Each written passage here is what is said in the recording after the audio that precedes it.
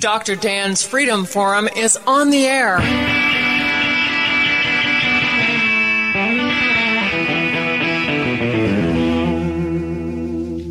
Never send to know for whom the bell tolls. It tolls for thee.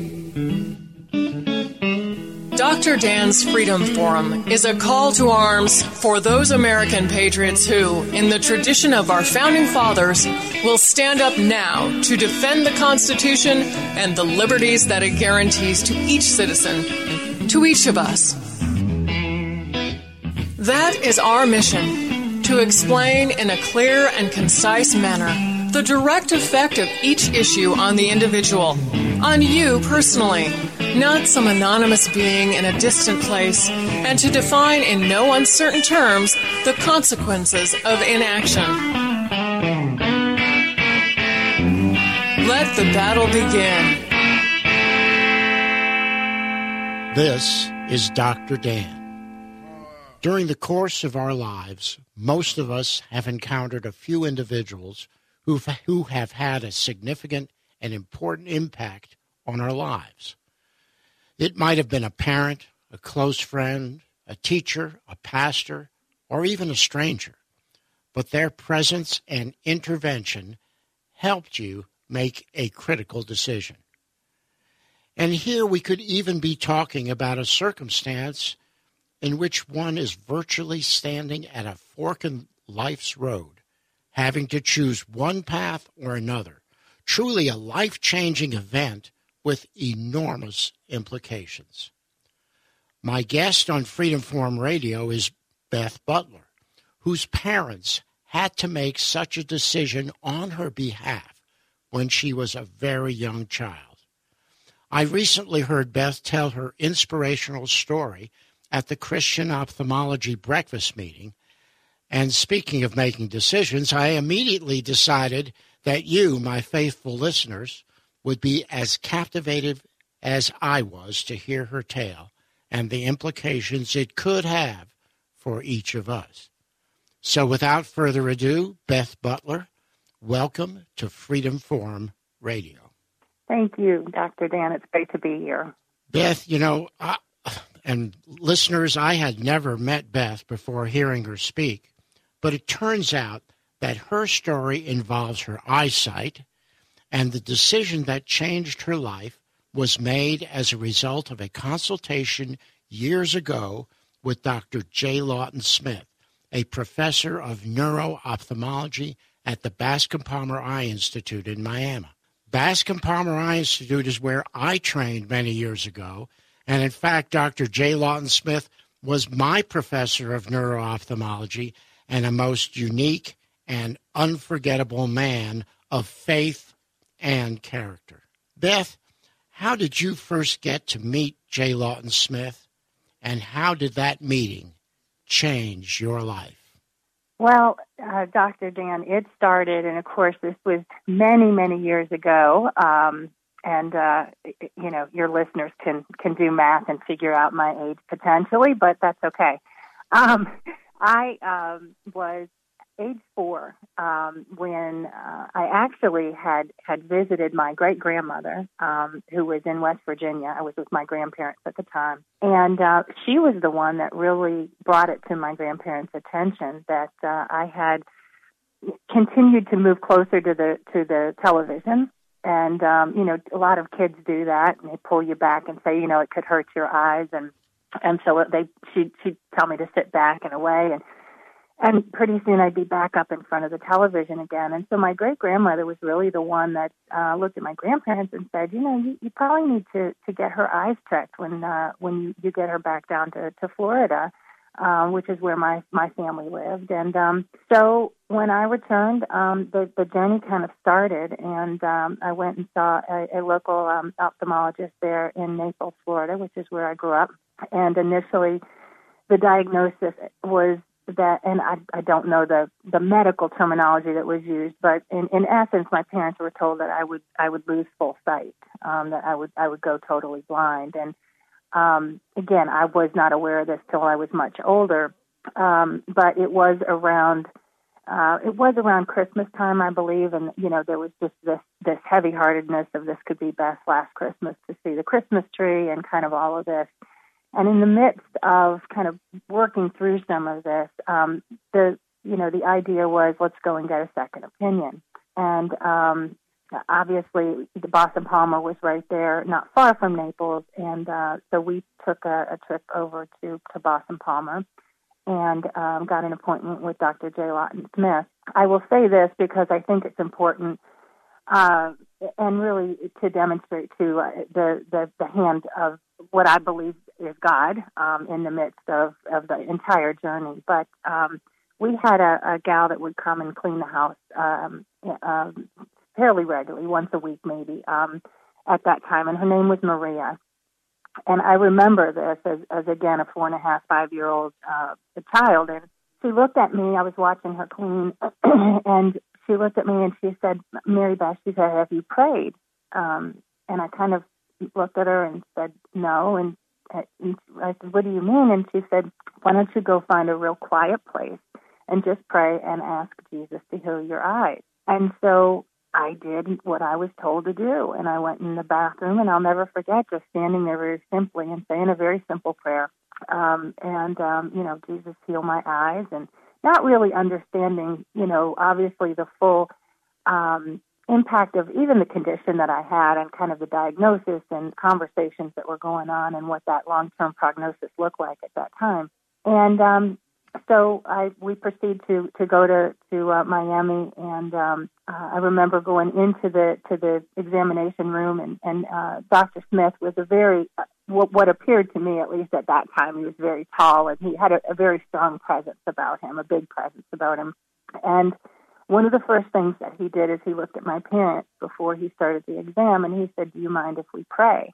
And so they, of course, said no, and so we joined hands and we prayed before he did the exam. And so we proceed, and at that time I'd been through so many visual field tests that it was like a game anyway. You'd have the penny that they give you to tap underneath the table and watch the lights and do all these things. So we finished the exam, and Dr. Smith came back into the office, and he said, okay. He said, so here's what she has. She's got hypoplasia of the optic nerve, and he said, it should not progress. It should stay the same. He said, but I will tell you that children as a whole do not want to be unsafe, and so if anything changes in her vision, she will be the first to come to tell you that something has changed, and you need to trust that she will not want to be in harm's way, and she will not want to feel unsafe. And he then said, you take her home and you treat her like your other two daughters. And I have two older sisters who are fully sighted and don't have any vision problems. And he said, you take her home and treat her like your other two daughters, or you will make a cripple out of her. And at that time, I didn't really think too much about that statement. But fast forward, went home to Naples and, was in public schools.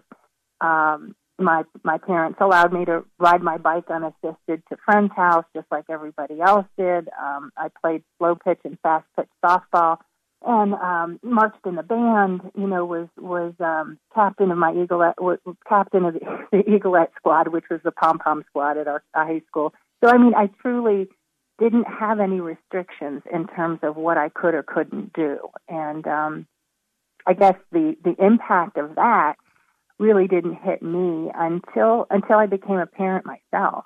And I think those of us that have gone through that experience, that at the time that you bring a child into this world, there's nothing you want more than to protect that baby and to make sure that they're safe. And so after I had my son, it really, hit me, the struggle, and the challenge and the courage that my parents had of trusting Dr. Smith and his directive and his guidance in that, it is something that you have to trust, but not setting those restrictions I truly believe impacted how I moved forward, not only in school, but in my life journey. And so, that was a very profound moment in my life. Dr. Dan's Freedom Forum. We'll be right back after a quick break.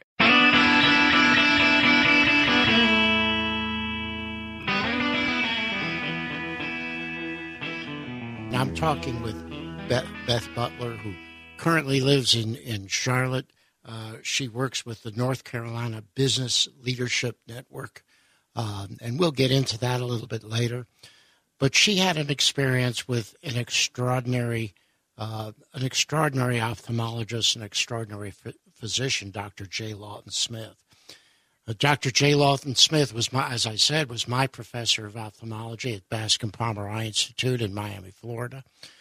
And he was a man of faith. He was a man of incredible intellect, incredible kindness. I cannot say enough wonderful things about him.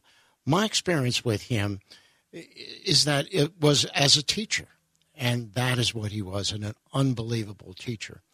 Every Saturday morning, he had a neuro-ophthalmology conference in which he brought patients, and he demonstrated different aspects of neuro-ophthalmological disease.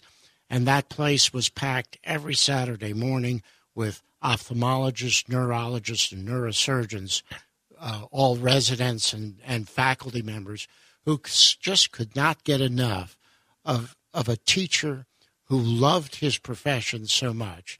He loved his profession, and of course, he loved our Lord also. He was a very religious man. And I know, Beth, that is something that probably impressed you as a child as well. It did, absolutely. And I think back on even just that initial meeting with Dr. Smith, and I recognize, and again, this journey through my vision problems over the course of my life, and I say problems. I mean, I'm extremely grateful for the vision that I do have, and looking at me, and you met me at the conference. I mean, looking at me, you wouldn't know that I was legally blind. And I think, so people say, well, what's it like? Well, I see 2,200 vision in each eye. That's my visual acuity. And, but I've never known any different, right? So I've had a lifetime of just, adapting to what I know. People often say, well, what do you see? I mean, can you see me?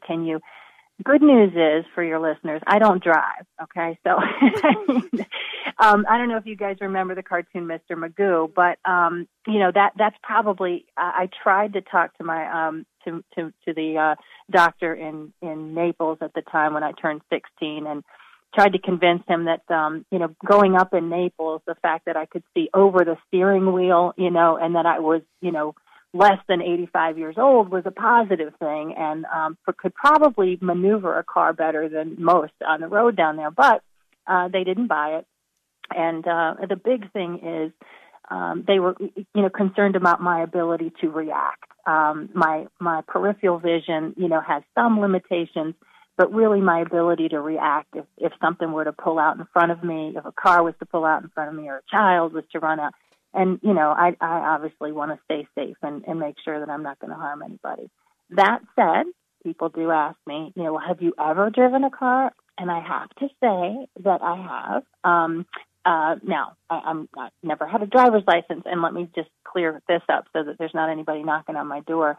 My mom always felt like it was a good idea to, just in case of an emergency, to teach me how to operate a motor vehicle. So she taught me how to, to drive a car, and would allow me to drive with her to the grocery store and that type of thing occasionally. So, to say I've never driven is probably not the case. That said, I think that, again, the message in Dr. Smith's, the power of the words that he gave to my parents to then come back and impact my world was tremendous. And my faith, we were not, we grew up as Presbyterians. We were in church, but church in my relationship with the Lord didn't really strengthen until after law school, after college. And what's interesting is I have always seen my vision problem as, it's part of God's plan.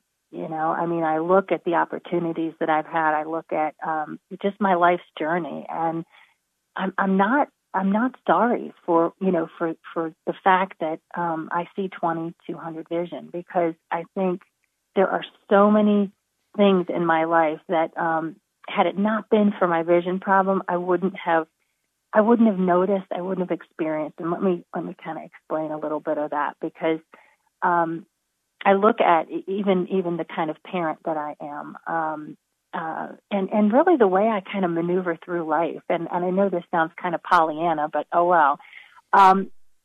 People say, well, how do you see? And I often describe it as a Monet painting, right? So I can see that there's a tree and it's a beautiful green tree, but I don't pick up the details. So I don't see the leaves on the tree. So I don't know what kind of tree it is.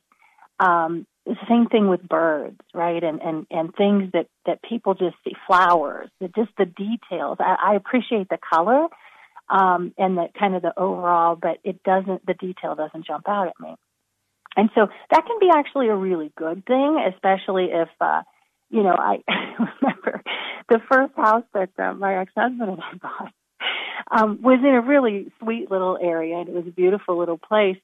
But, and I thought everything was beautiful around it, right? Well, not so much. It looks like a beautiful little sweet white house across the street, but there's actually a rusted out, refrigerator on the front porch or something. I didn't see that, right? I just saw the pretty front, it looked fine to me. I can't tell that the chip, the paint's chipping and that kind of thing. So there are some benefits to that. So I'm probably a bit of a cheap date when it comes to that. The other thing is, I'm not impressed, right, by the kind of cars people drive, right?